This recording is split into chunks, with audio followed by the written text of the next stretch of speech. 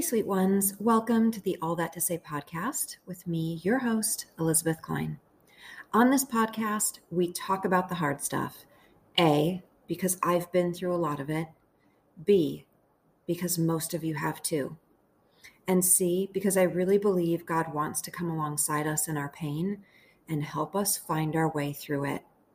In today's episode, we're going to talk about what you can do if you're in a harder than hard marriage. Let me first say, if this is you, I am so deeply sorry. I am so sorry. This isn't the way that it was supposed to be. I'm picturing my 20-something, somewhat newly married self coming to me, the 50-something, married, then divorced, then remarried, been around the block self, and saying, my marriage is hard. Harder than I think it's supposed to be. I cry almost every day. I'm so confused. I don't think it's supposed to be like this. And I don't know what to do anymore. I can picture this because I remember. Because I went looking for help back then, and I said those things to some people who were older than me. I was in so much pain, and I was desperate for someone to help me and to help us. I was heard, somewhat. I was understood a bit, and yet not so much. I was given advice, a lot of advice. Some good, truly, like look at your own planks in your own eyes. And sure, we all need to do this, and I'm not being sarcastic. I really needed to look at myself, and I still really need to. But then also maybe some not so good advice. How often are you having sex? Actually a lot, especially considered we fight all the time and he's not nice to me. Are you praying for him enough? Every day, all the time, but yes, I can of course pray more. You can hold your tongue a bit more. Stop nagging him. Okay, yes, I totally need to work on this. I nag a lot. I really do. I want him to stop doing this and this and this, and I want him to start doing that and that and that. And all of those things are deeply important things, but you're right. You're absolutely right. I need to work on that. Don't give too much weight to the lies and the hiding. I'm sorry, what? I'm going to read through the book of Philippians for you and tell you almost line by line what you should be doing better in your marriage. Was the phrase stay in your lane not yet invented? Plus, I can read. So with all I lived through and all I lost and all I tried and all my failures and missteps and all the advice I was given that worked and all the advice I was given that not only did not work but made things worse, what would I say to the 20-something or 30-something or whatever woman in a marriage that is breaking her heart? Listen to your gut. I do not mean this in a new agey way. I mean this in that, according to Scripture, the Holy Spirit dwells within you. You've been given a sound mind, and you have the mind of Christ, no matter what you were being told. And so if something feels wrong, it probably is. Our hearts, minds, bodies are all connected, and I believe God uses all of it to protect us, send us signals, guide us. Get help. I know of some really good pastors, I really do, some who really do get all of this, all the intricacies, but I would recommend you get into counseling with an actual therapist. And if that therapist does not understand abuse or mental illness or addiction, find a new therapist. Take a look at the wheel of power and control and ask yourself, Are any of these things happening in my marriage? If they are, tell your therapist. Also, if you're not safe, or if you or your children are being physically or sexually hurt, set up a safety plan and contact the National Domestic Violence Hotline. I will put links in the show notes to all these things.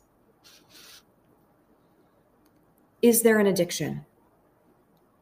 If your husband is an alcoholic, I cannot recommend Al-Anon highly enough. Is it scary, yucky, embarrassing, etc.? Okay, yeah, it kind of is a little bit, but only at first because it's new and different to you. Had I gone at 25 instead of 37, who knows what would have happened? And the practical support I received to handle my daily life in more healthy ways was, I'm not being dramatic, life-changing, and sanity-inducing. Side note, I had a couple people dissuade me from going to Al-Anon, saying it wasn't a quote-unquote Christian organization. First of all, the 12 steps are based on scriptural principles, and I frankly wish every person in the world would take themselves to the 12 steps, because then what a kinder and more healed place this world would be. And secondly, yes, you will read and hear the phrase higher power, but it's okay. You're a grown-up who knows what she believes, and you just replace that with God in your head, and it'll be all right. If there's an addiction, please seek out an Al-Anon group. Take care of yourself. Eat better than you're currently eating. Drink more water than you're currently drinking. Get more sleep than you're currently getting. Move just a little more than you're currently moving. Drink less alcohol than you might be drinking. Not judging, seriously, just saying. And maybe try to do something fun or something you love at least once a week. Journal. Even if you don't like to write. Every day, either write out longhand or in a Word document or in the notes on your phone what you are feeling that day. Get it out of you every day.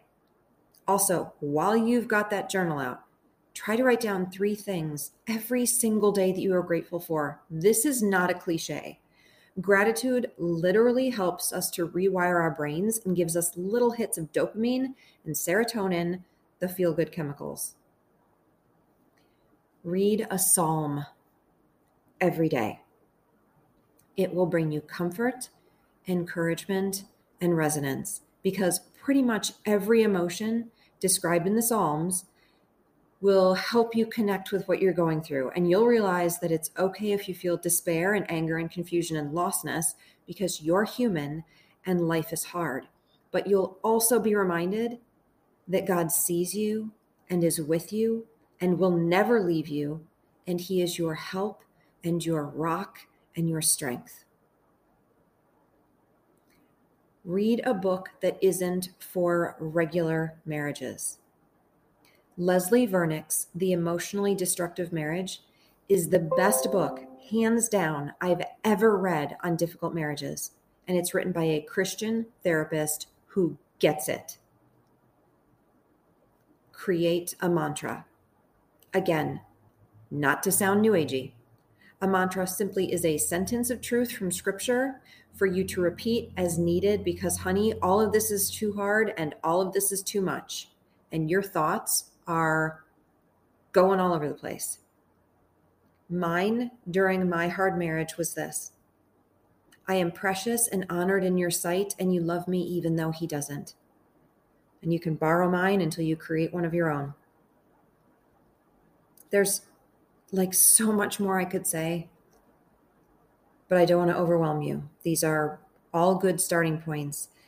If you so desire, you can support this podcast in a few ways. You can rate it, you can share it, you can subscribe to it.